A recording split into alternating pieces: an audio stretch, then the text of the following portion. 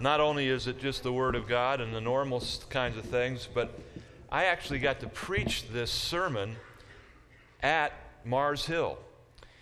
And I just started to talk to a couple of my friends who were there and started to go down through the sermon. And people thought I was some tour guide, and pretty soon there was a crowd of people that just showed up. And we were right in front of the plaque. If you've ever been there, there's a big metal plaque where it talks about the unknown God. And I got a chance to share exactly what Paul shared with people 2,000 years ago. I hope somebody will be in heaven as a result of that. But it was a time that my wife and I had just a blessed time. So we're in Acts chapter 17 and verse 22. So Paul, standing in the midst of the Areopagus, that would be Mars Hill, said, "Men of Athens, I perceive that in every way you are very religious." Verse 23. "For as I have passed along and observed the objects of your worship, I have found also an altar with the inscription, 'To the unknown God.' And what therefore you worship as unknown, this I proclaim to you." And then he goes on in that sermon and explains it in just really, really relevant ways to their culture.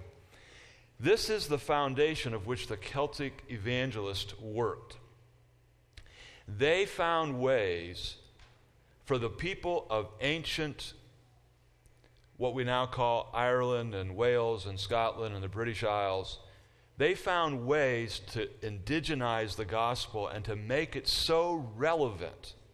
So, if I was going to make today's relevant to Rich Milligan, I would have to talk about Notre Dame and Kentucky because he was at that game last night. And we can talk about all kinds of parallels and metaphors and that kind of thing to communicate the gospel. And that's what these Celtic evangelists did. That's what Paul did. He walked into that city of Athens where it was said that there were more gods and statues of gods than there were people. And this Jew who had been raised in this culture that anything of idols was absolutely breaking the Ten Commandments and horrible, he said, "Okay, I'm very uncomfortable here." It says when he came there, in verse 16, it says that his spirit was provoked as he saw the city was full of idols. I don't know what the worst thing you could imagine spiritually for you to be, but that setting, that's what it was for Paul. But yet he persevered so he could tell them, share with them about the living God who they did not know. And this is what the Celtic evangelists did, and we're going to learn a little bit about that. Dave, I know you've got to go quickly today, I think, so pick up your hymnal and start our experience today of Celtic worship. And I believe our focus is on Welsh tradition. Is that right, Wales? There's some Welsh today, and there's some, we're going back into England today. Oh, okay, all right. St. Aidan, St. David, yes. Many of you will recognize this Welsh tune. Maybe your parents sang it to you at night.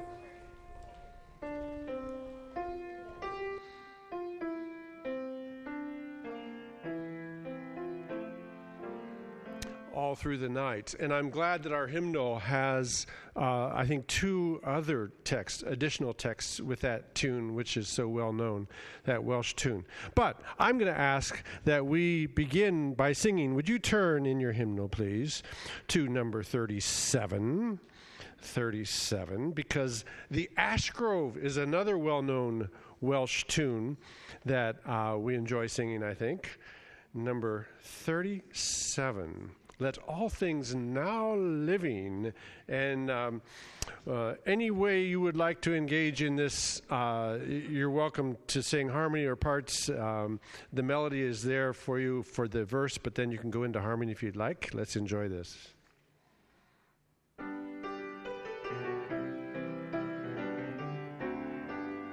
Let all things now living, a song of thanksgiving, God our Creator triumphantly raised, who fashioned and made us, protected and stayed us by guiding us on to the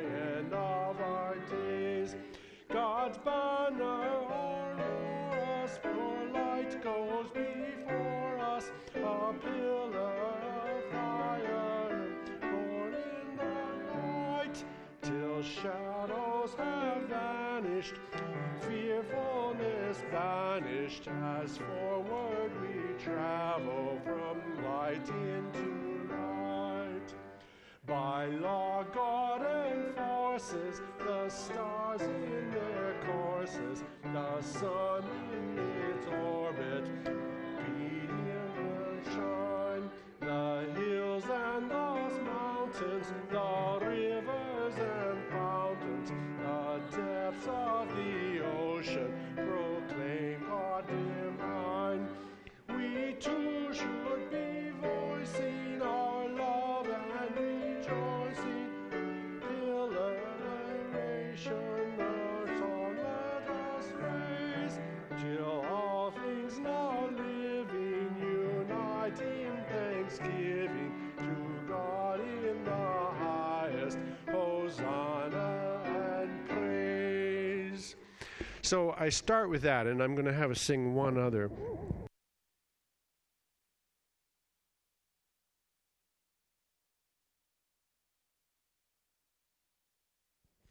I started with that because even the text is again a reminder of one of the primary tenets of Celtic Christianity, Trinity.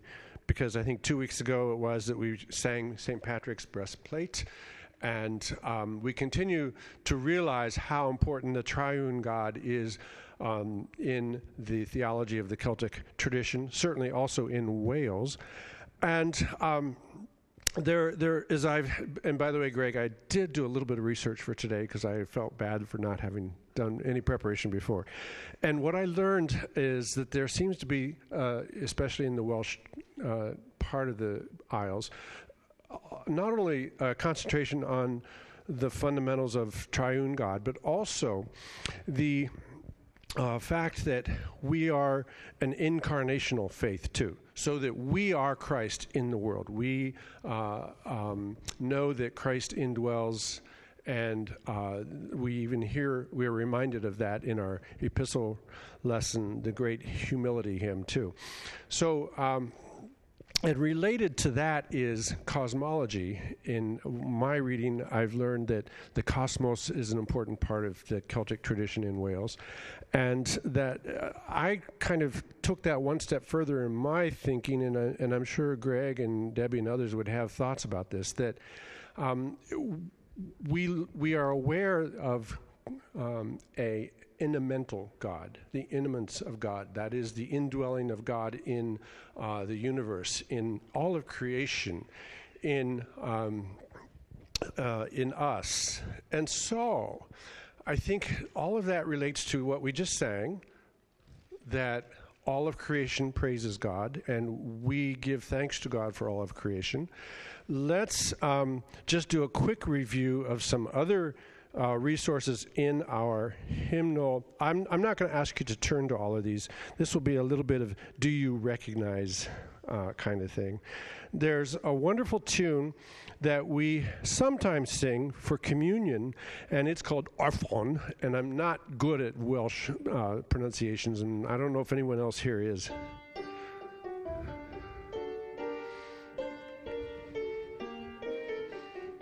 So maybe you recognize that tune. We can sing that for the Eucharist. And here is a tune that has two versions, one in major and one in minor. You may not recognize the one in major. Let's see if you do. Well, actually, the choir has sung a version of this one.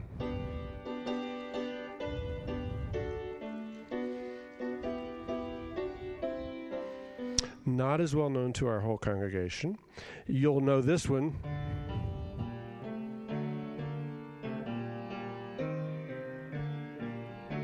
Long Lofrin. Any of the, if you look in the index, if it starts with two consonants, like two L's or LW or something, bunch of consonants all together is probably Welsh. And so here's a version of that in major.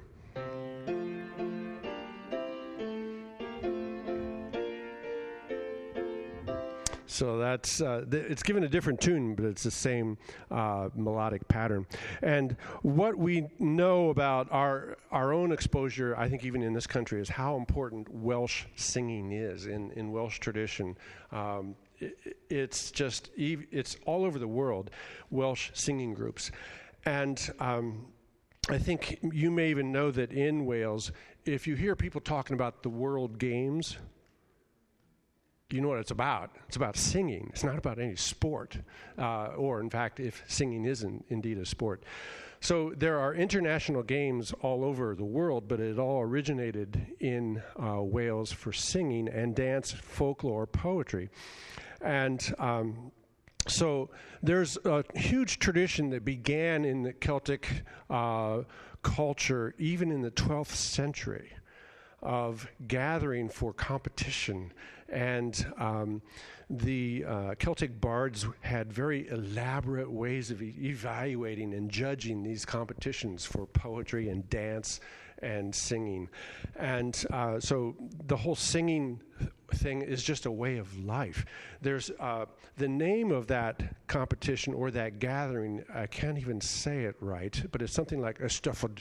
It means sit, be. Sit and be, because we stop our work enough to be in Christ, to be in God, to be in nature and creation and just celebrate it. And so there are these competitions or these festivals even in the small villages all over Wales, not just in Cardiff in the big cities.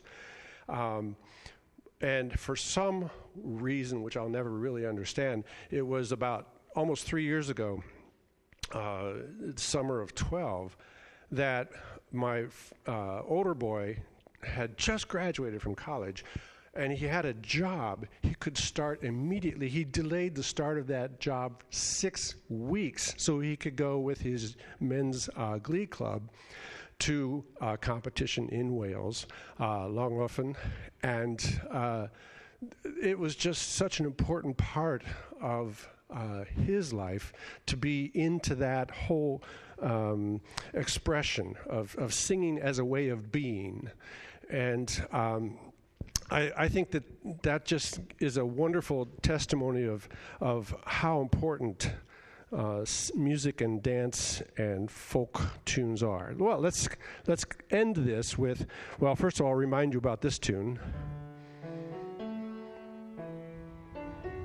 This is a tune that we sing at Christmas a lot.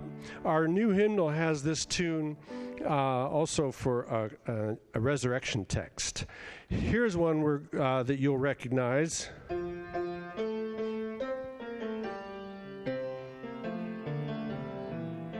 And let's end by singing one that I know you'll recognize as a Welsh tune, number 12, Immortal, Invisible, God Only Wise. Immortal, Invisible. This is probably, if you asked, do you know any Welsh hymns, this would probably be one's quickest answer. Let's sing first and fourth verses, Immortal, Invisible, 1 and 4.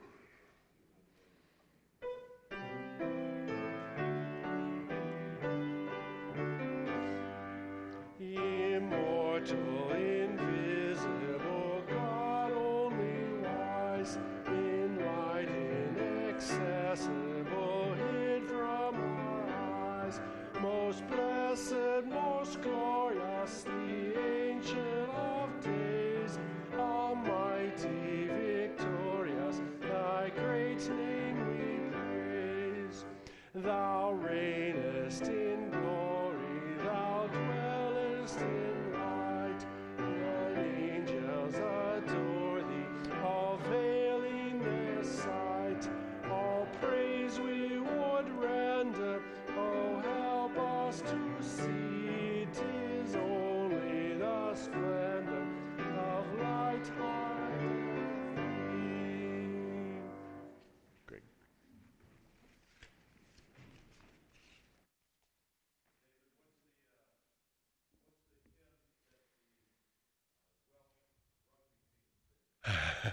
I bet you do. I don't know it. I can't remember it, but that's how their rugby team sings this. And they probably sing it in harmony because they do. Harmony is the only way, and you better not change that harmony or look out. You know. So you see on the picture, this is St. David's Cathedral, and St. David is the patron saint of Wales, and he is known to, he started a revolution of prayer. If you're going to be a revolutionary, let's be a prayer revolutionary. And so thank you, David.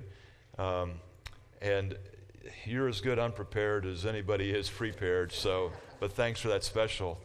And there's some other, Dave, there's some other, composers and authors. That would be, I think, maybe Howe. He's being accosted back there. David, other composers or authors in the hymnal. Howe would be another Welsh, and William Williams, right? And Ralph Vaughan Williams, am I correct? Yeah, and Ralph Vaughan Williams is actually claimed more by England now than others. And so Jim reminded me of another tune I should have included. Which another beautiful. Cumranda. So we've got a lot in our hymnal, and there's a lot of heritage there. Thank you, David. We've got a question, maybe, Dave.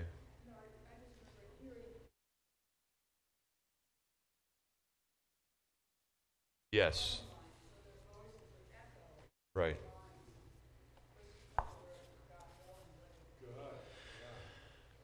All right. I'm going to give us a kind of a touch point, and then we're going to bring up our pastor. He's got to get to some other things. Imagine that today. But he will listen to this on the audio, so he'll catch up with it. We've come through St. Patrick, who was an Englishman who went to Ireland, called to Ireland, and then one of his disciples, if you will, St. Columba, who was an Irishman, went to Iona, brought the gospel to Scotland. So those were our first couple weeks, and we started in from St. Columba now, spreading out with his missionary team, and it brings us back into England and to Lindisfarne, Holy Island. We're going to spend some time there today with St. Aidan, and then we'll just mention St. Cuthbert. There's a lot of places that we're not going to get a chance to go to in these 3 weeks. So that gives you just a little bit of a background of where we are and where we're going in this. But Dave, to honor your time, why don't you come up and if this is your first week, what we're trying to do is we're trying to incorporate a number of different things. Information for your mind, but also a transformation of your heart and spirit that can help us form how we live, a formation of how to live. And so you're going to see the history, you're going to see and feel some of what we've just experienced in the worship through the music. We're going to have our interaction prayer right before, and we're going to be praying for our pastor and other things that go on this Lord's Day. But Dave has been to some of these sites, and he is going to help us understand some things that only he can do because he's been there. And done that. But come on up, Dave. And you've been there too. I have. As has Dave. I have no pictures today. I have no handout today. It's been one of those weeks which by now just about everybody in this room has figured out. So, but I have been thinking and I've been praying about, because my task is to be thinking and working on the spiritual end of all this. Okay, last week I sent you home telling you to start looking around for circles in various rooms or even outdoors. Did anybody come up with any unique ones? Yeah. Basketball hoops. It's March, of course. Basketball hoops. I should have thought of that. Others?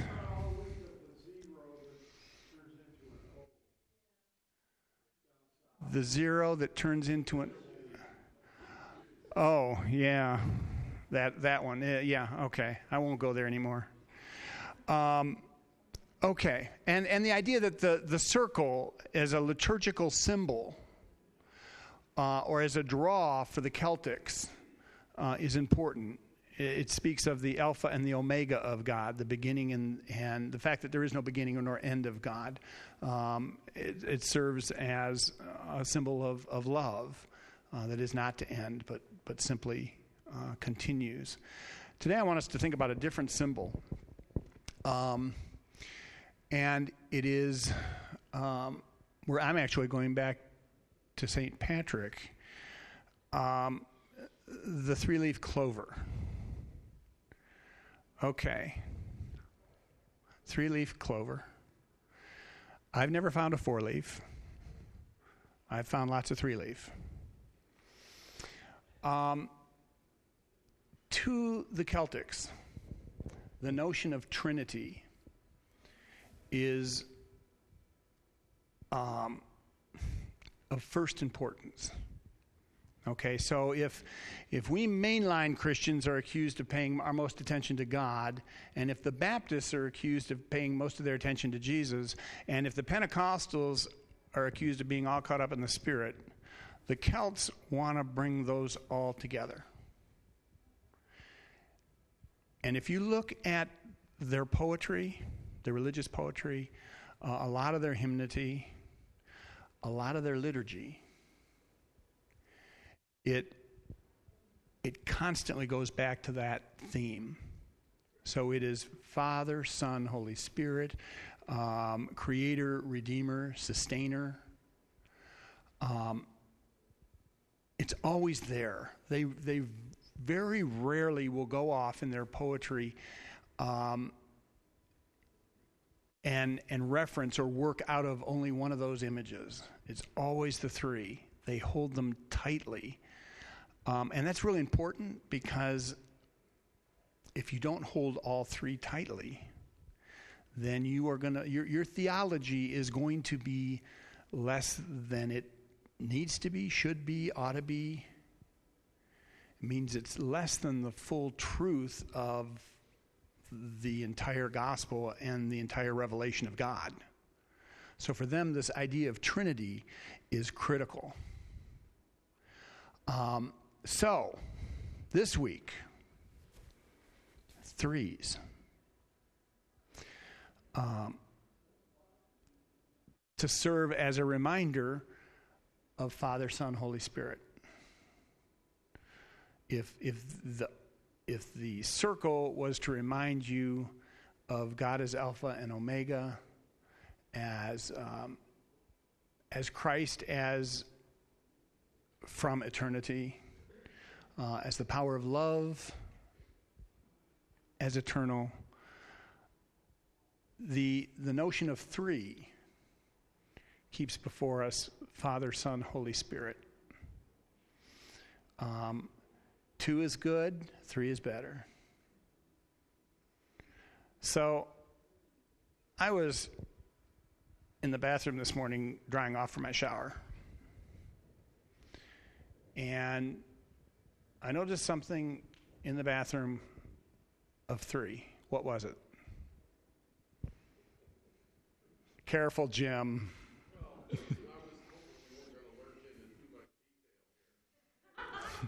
You don't have to. I'm not thinking big detail here, Jim.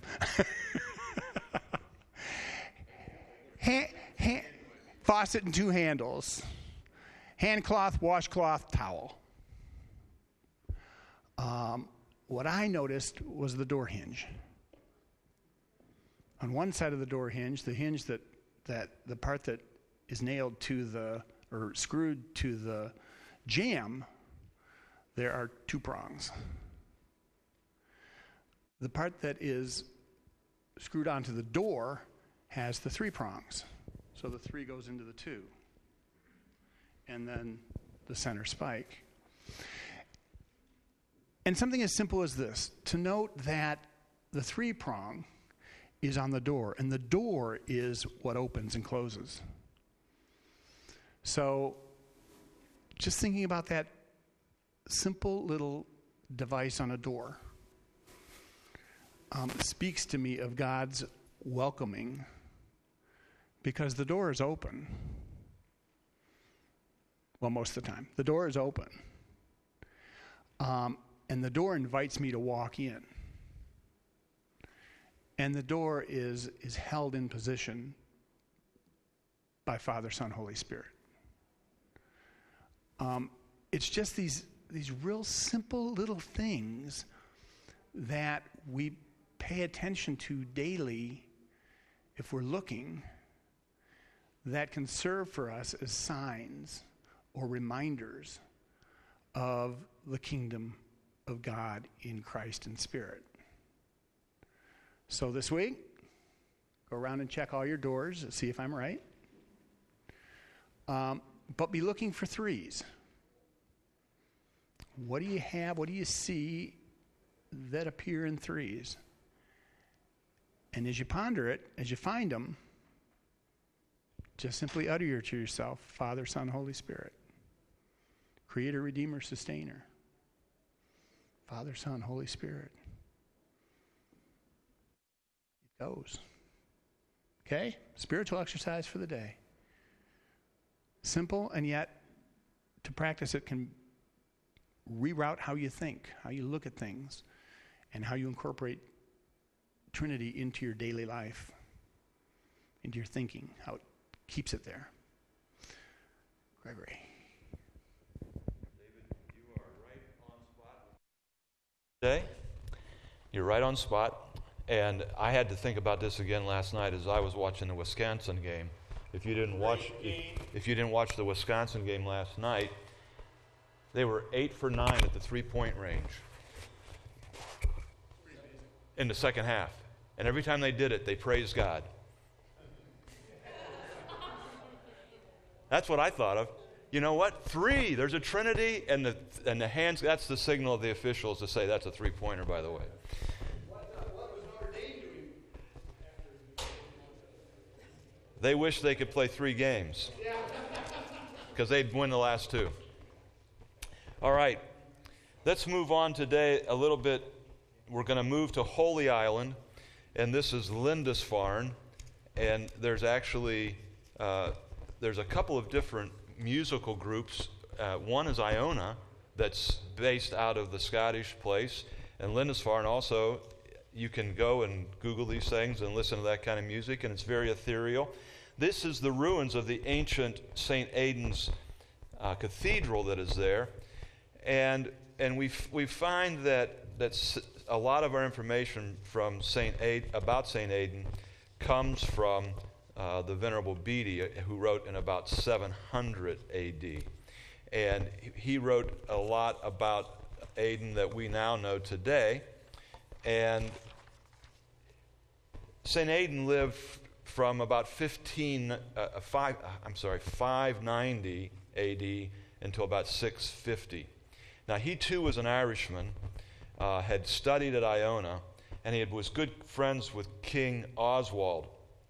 The slide gives you a picture of where this would be located in the British Isles. So it's way up. In fact, you can see Scotland from there, and it's actually part of what's called Northumbria. And this area had been won to Christ by another saint, Saint Ninian. We had mentioned last week a little bit, and the people that had converted at that point that was before St. Aidan, they weren't still living it. The Christian culture had died out. And when St. Aidan came, he had to restore that. And we'll go into some of that as this comes through. But it had been there, but it had left, and now he had the task of going back and trying to bring Christianity not only just again, but to stay.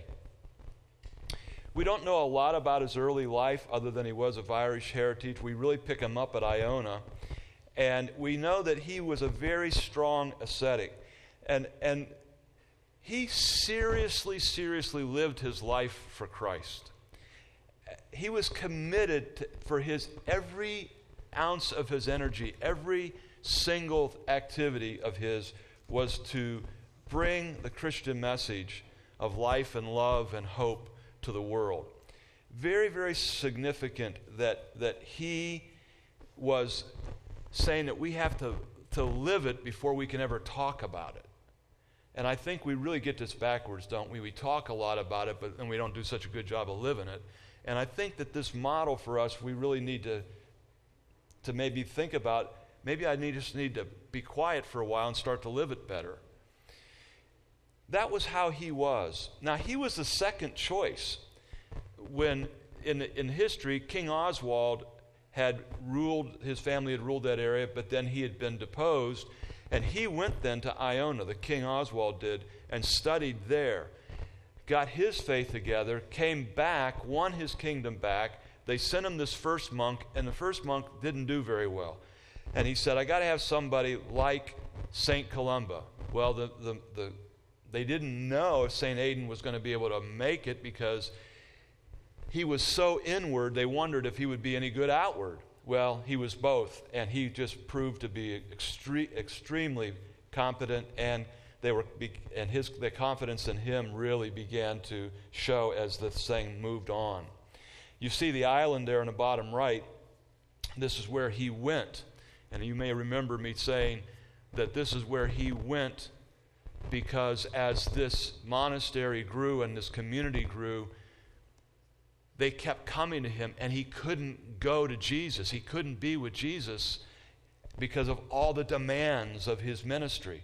And so he sailed, and you can see it's this is taken from, the picture's taken from the island of Holy Island, Lindisfarne, and now this little island right beside it, he rowed over to it, and he began to dig. And as I told you last week, that many people thought, oh, he's got a premonition of his death, he's digging his grave, and they were worried.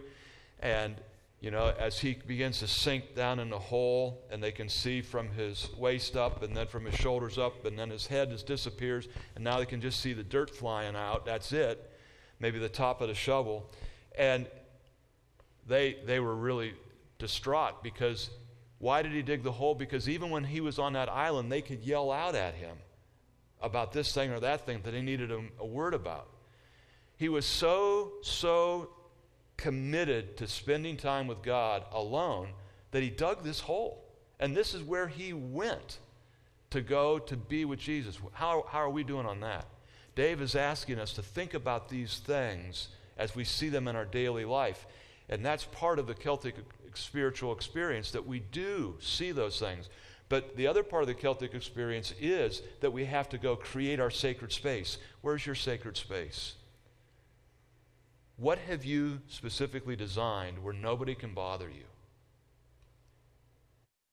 And about the sacred time that you have to set aside. If you're serious about your faith, you will set aside time.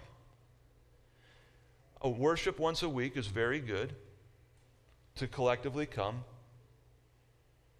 But it used to be a whole day. The Celts would say, we need a Lord's Day, a full day for spiritual formation. And now we've got it down to an hour. We've got the Lord's hour. We've given up the whole day.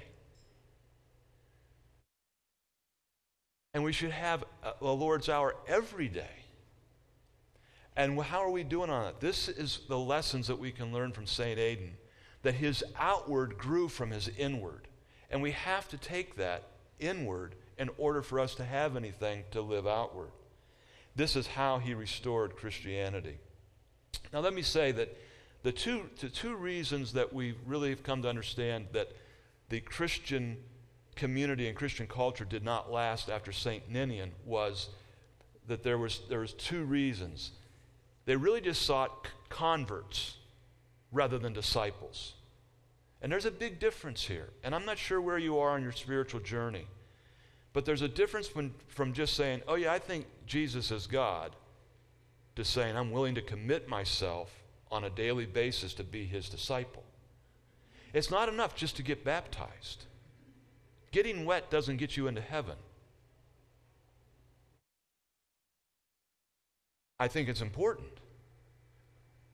But it's not a convert. Ninian put water on a lot of people, but they didn't live it. It didn't last. And what St. Aidan and then St. Cuthbert coming after him, they said, no, we don't want it to be a moment's decision, a day. We want it to be a lifetime of discipleship. And if you're considering the Christian faith, that's what this means. For the rest of your life, that's what it means to follow Christ. Now, it's not at all bad. In fact, it's really blessed. It's the most blessed life you can have. But there's a difference. That's the first reason that it didn't last. They were just willing to get some people wet and have them say a few creeds, and then they were done. Go back to living the way you always lived. No.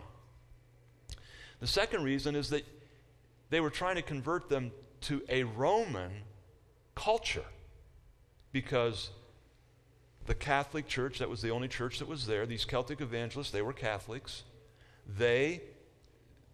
Ninian was bringing, you have to become a Roman in order to become a Christian. It goes back to that Old Testament. You have to become a Jew first before you can become a Christian. You have to become circumcised before you can become baptized. Well, that's not how the Celts went about it. They allowed the Celtic culture to inform their spirituality. Dave has mentioned that. We'll come back to that. So, as we move forward, you see this statue of St. Aidan in the middle of the old courtyard there where the old ruins were. He was very closely associated with King Oswald, as we learned that the Celts were very, very astute in knowing that they needed to help the leadership of their communities to form a culture. And not only were they into redeeming the individual person through a personal relationship with Jesus Christ, but that through those people they tried to redeem culture and bring a betterment to culture. Now, I don't know if you're aware of this, but the Boko Haram, or however you might pronounce that group, in 2014 killed 10,000 people. 8,000 of them were Christians. We don't hear much about that. They've recently kidnapped 500 Christian women and young girls. I don't get how that's redeeming culture. Christianity tries to redeem culture. ISIS is going right now and destroying all kinds of artifacts. What was the movie about during World War II that the guys that tried to go and all right, the Monument Men. That's what's going on right now in the Middle East. The archaeologists are trying to sneak in to grab hold of these documents and these statues and things that ISIS is going in and wiping out. They're wiping out a culture.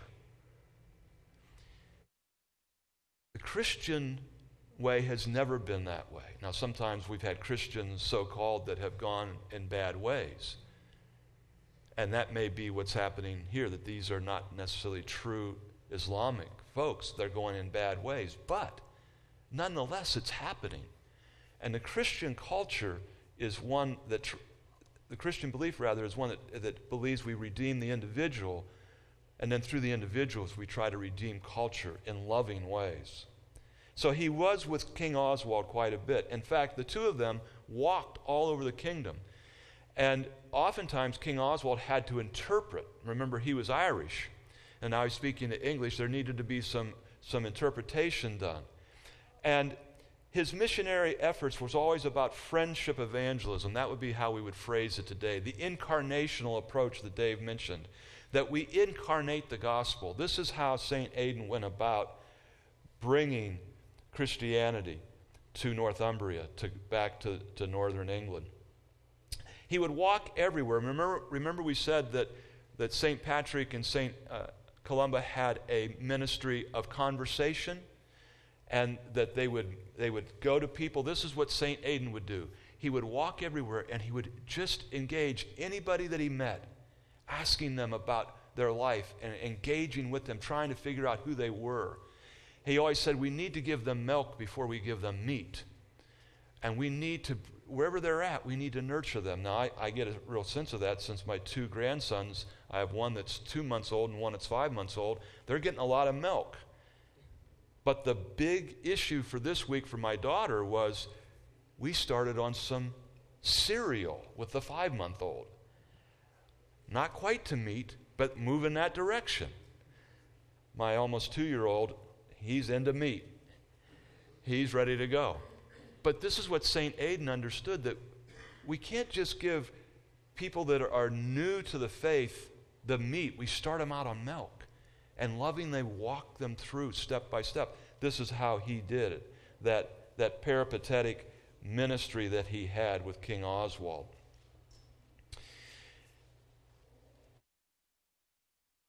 Go to all the world. This is one of the reasons why they were on islands. Iona was on an island. You could call Ireland an island. And this is an island in which Lindisfarne, Holy Island, is now an island, and that they go to the North Sea. This picture is actually taken from the castle there on Holy Island, and you can see the North Sea. And they always wanted to be near the water, because this goes back to what Dave was saying, see things in your daily watch, in your daily routine. What they saw was, there's the ocean, we need to go. The ocean constantly reminded them that they shouldn't stay on the island, but they should go. This is why they were always by the ocean. And they developed again these crosses that Dave said, the circle. And again, that the cross was on top of the circle, because the circle was part of the cultural worship. They worshiped the sun. They worshiped the moon. They worshiped the earth. They worshiped the circle of life. All of these circles. And so they incorporated that Celtic culture into their symbolism. And they said, yes, all of those symbols, the Alpha and the Omega, we're going to complete that circle. But the cross is on top of them. The cross is always on top of them.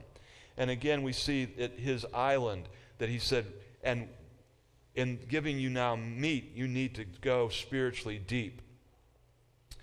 And this center was, this monastery on Holy Island was a center from which they went out, and became a missionary training center. This became a storehouse of scholarly knowledge, and a site that sponsored all kinds of church planting. His personal piety led him to impact the less fortunate. So not only did he build these churches and schools and monasteries, but he personally was responsible for financing many of them. And he personally cared for orphans and slaves and others that were left in life's shuffle. He paid for their freedom. He personally would go and pay for slaves to get out of their slavery. But it all went back, I just want to keep driving this point home, it all went back to this daily scripture and psalm reading. And more importantly, not just to read them, but to meditate upon them. The meditative reflections. This is part of why we're doing this series during Lent, that this is a time in which the Christians try to meditate, and we try to get into these good habits during Lent that will then go around the calendar for us. And so St. Aidan modeled this, and he fasted until the 9th hour of the day on both Wednesday and Friday. Catholics in general did Fridays. He added a second day, and there was a whole movement that joined him to fast on those days. Well, what's his legacy today? More pictures from Holy Island. The main picture is St. Mary's. There's still a very sacred place for pilgrims. You can go there today. My wife and I and some others have gone, and we have gone to worship with this community. And it's the community of St. Aidan and also St. Hilda. And you can go online and Google it. You can see that community. And Ray Simpson is a man who conducts some of these services, has written a number of books that you can get to help your personal meditation. And so St. Mary's now, you see, is the new cathedral on the left, and the ruins of the old cathedral is still there on the right. It's also in Northumbria.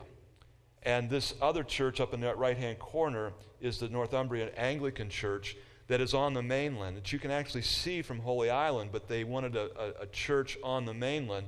And in fact, I have some very good friends whose son was married in that cathedral there, that Northumbrian Anglican Church. It has a very, very unique, I've never seen this in any other place.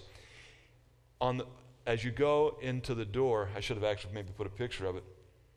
It has a sundial on it so that people can tell the time of the day. And right beside it is a dish to receive television. I mean, right beside it. And I thought, what a perfect picture of building on the old but embracing the new, and that this church is trying to keep its roots firmly in the ground, but then being able to take wing and fly wherever they need to. So the legacy goes on in these churches, but also the Lindisfarne Gospels. And if you would go online again, you can Google Lindisfarne Gospels and see them. And much to the chagrin of the people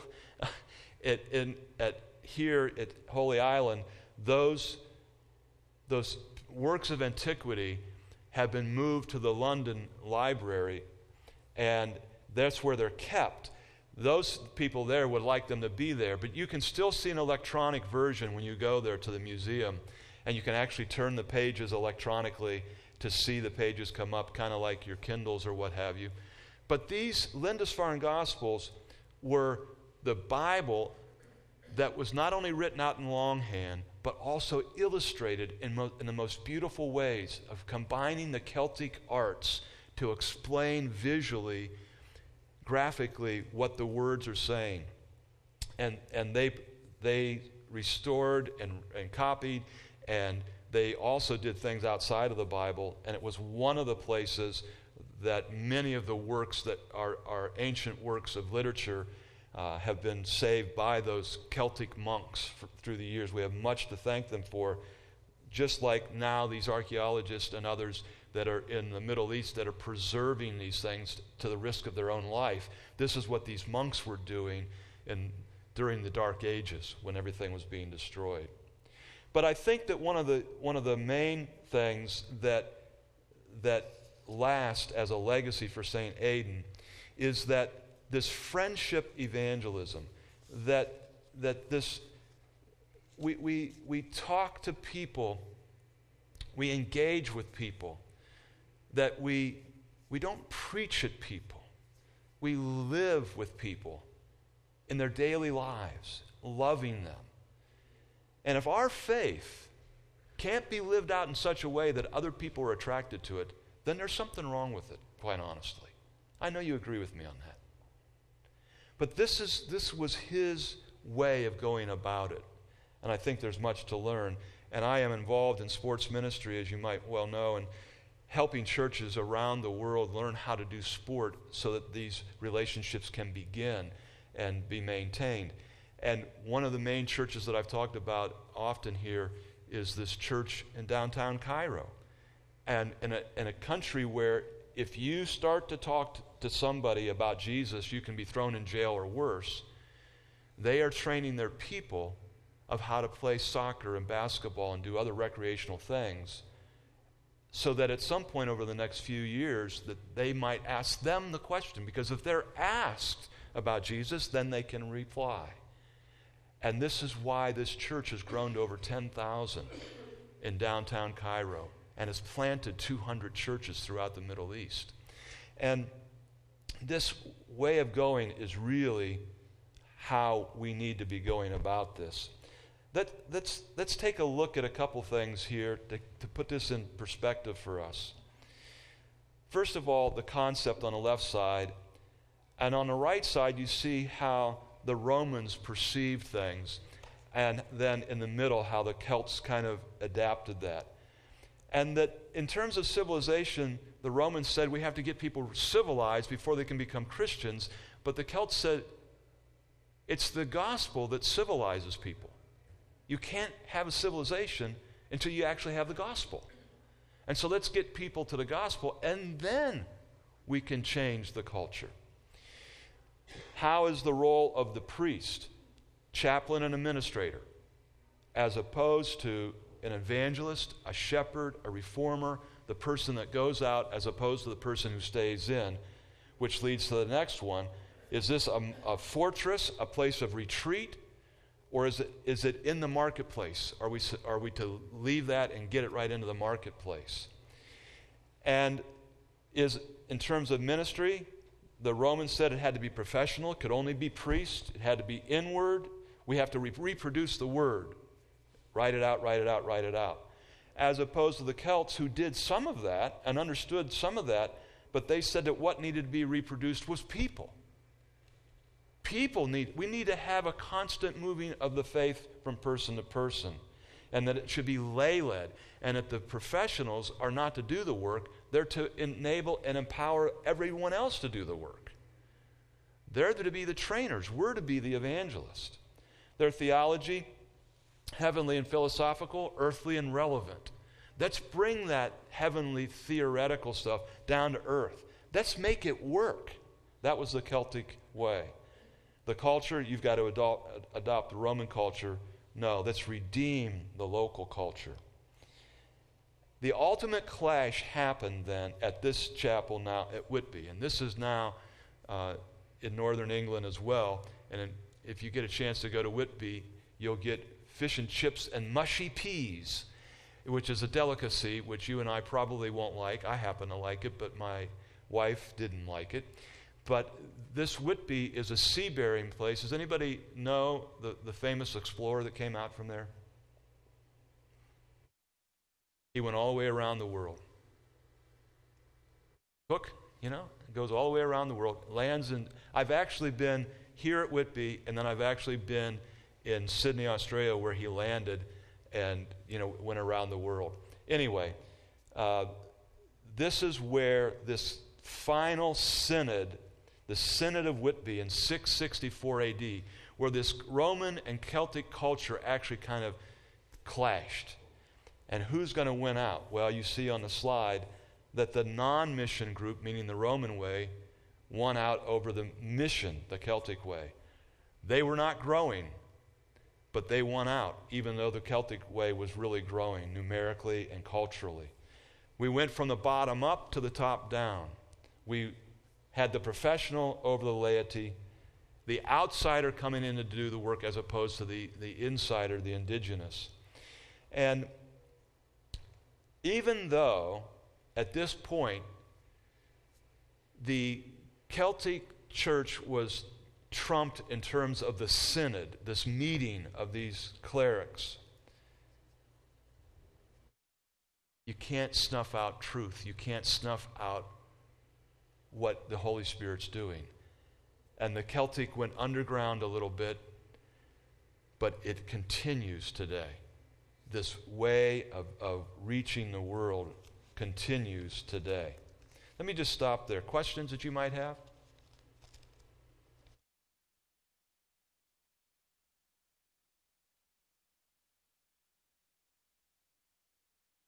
Right.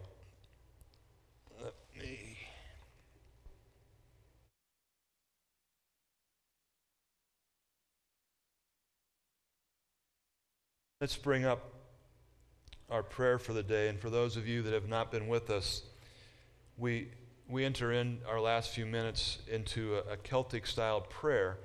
And as David said to you, that the Trinity is a huge part of the experience, and that what he said about the three-leaf clovers always symbolizing the Trinity, and what the Celts would do is they would go into the people and they would find out culturally what is it that's speaking to them, what is it that they have this kind of almost spirituality about. And they realized he realized that they had a fascination with the Trinity, with the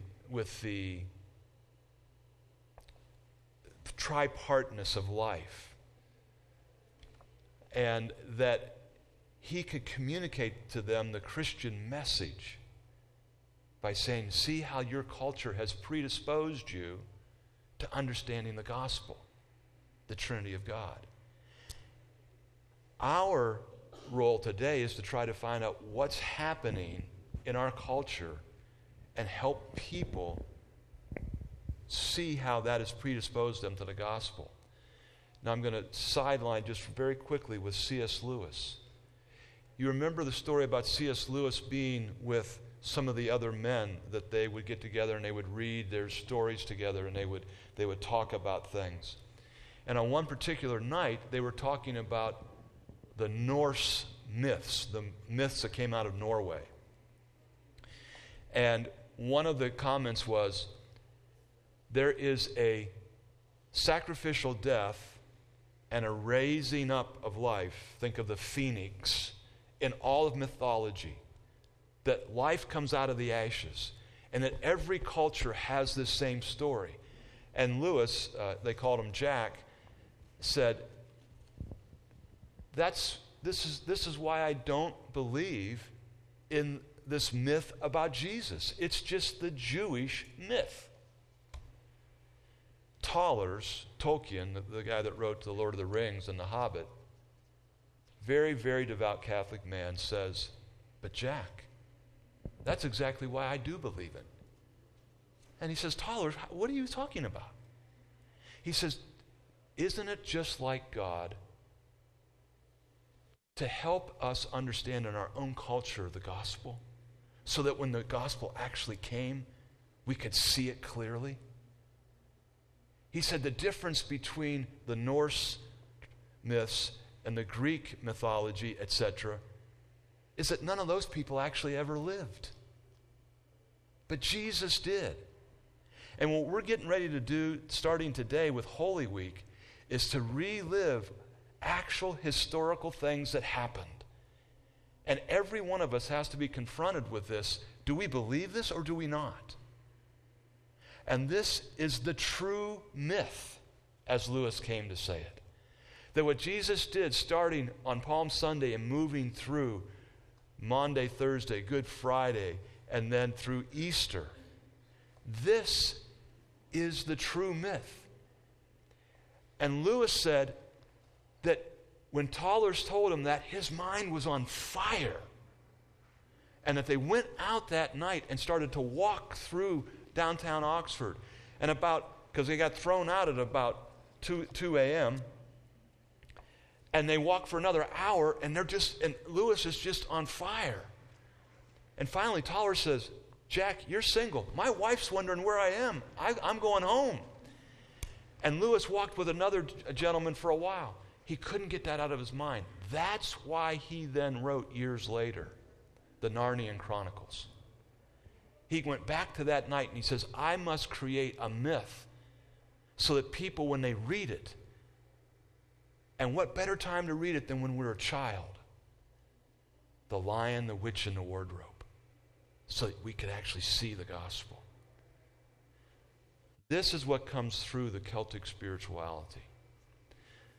Let's enter into this time of prayer. And on the prayer, and are you going to... Greg set a mood here, and I know it's going to be very hard to get you all back. I went through this last week, and I think I remembered it all week. I want to tell you that for the next 2 months following, Zev Rosenberg is going to be here. Zev was trained in Israel in theology there, and also has been trained in the United States. He is converted Messianic Jew. He'll be teaching with John David on the book of Hebrews. For a minute, I need your imagination.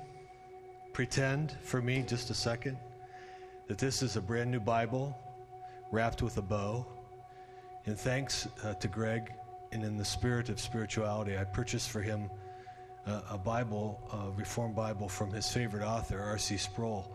Just last week, this Bible came available and came out. It has several contributors, and it was organized by R.C. Sproul. So in our private moment, I will do this and offer his thanks from this class, a memento of this week of Celtic spirituality and teaching from his favorite author, R.C. Sproul. Thank you, Tim. It's very gracious. Thank you. I'm going to, I'll say the things that are not italicized. You'll say the things that are italicized.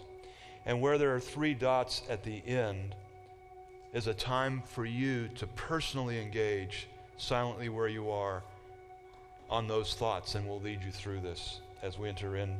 And you're going to see pictures of St. David's. St. David was the Welsh saint that brought prayer to Wales. So let's enter into a time of prayer. In the name of the Father, with me now, who ordained the Sabbath day rest. In the name of the Son, who proclaimed the Sabbath day was made for man. In the name of the Holy Spirit, who inhabits our Lord's Day worship. Most Holy Father, on this Lord's Day, O Lord of light, I need thy illumination for you, where you're at. What do you need illumination for? What are you struggling with? What do you need an answer to?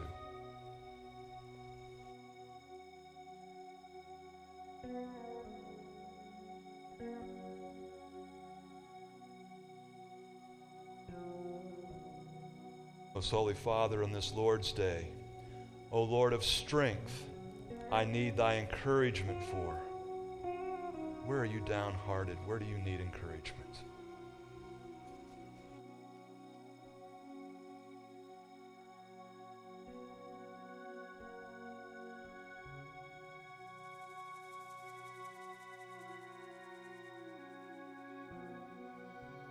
Most Holy Father, on this Lord's Day, O Lord of creation, create in me a clean heart that I may worship thee on this thy day.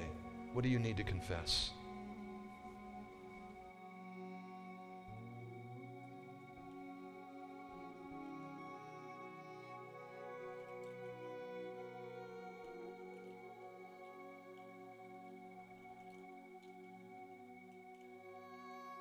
Most holy Jesus Christ, on this day that thou didst rise from the dead, O Lord of life, heal my body. Where do you need healing?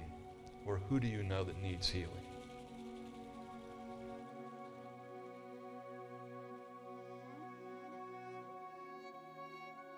Most holy Jesus Christ, on this day that thou didst rise from the dead, O Lord of wholeness, heal my brokenness of spirit. Where are you broken and you need his touch?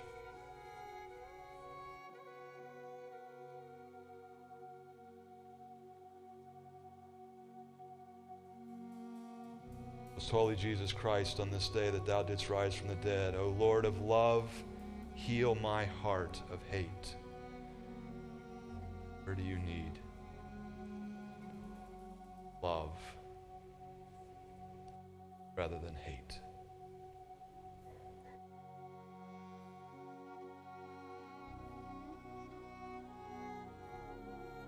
Most Holy Spirit, on this day that thou didst descend on Pentecost, O Lord of eternal inspiration, I offer my Lord's Day worship solely up to thee.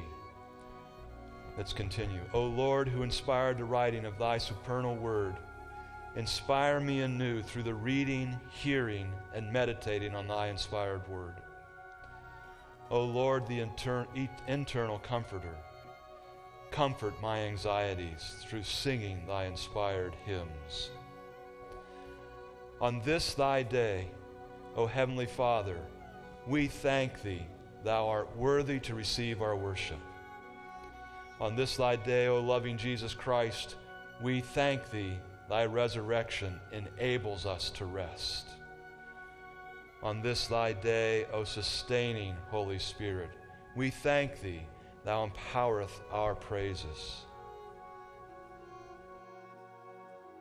O eternal Lord, the Holy Three in One, on this Lord's Day we thank thee that thou didst ordain an entire day of worship, rest, and witness for thy church universal.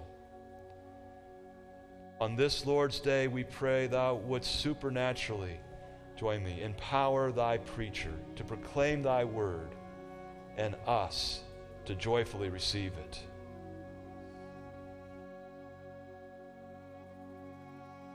Inspire thy teachers to faithfully explain thy word and us to apply its lessons.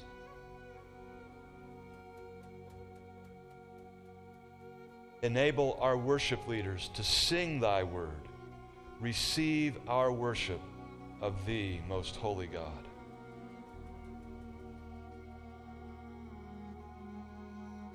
Infuse our fellowship around thy word with a rich appreciation for brothers and sisters in Christ.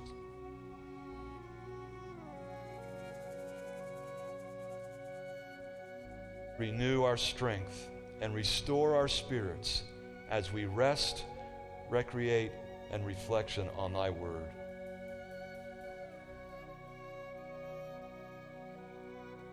Encourage both our corporate and our personal witness and outreach. And can we pray in the name of the Father, Son, and Holy Spirit. Thank you.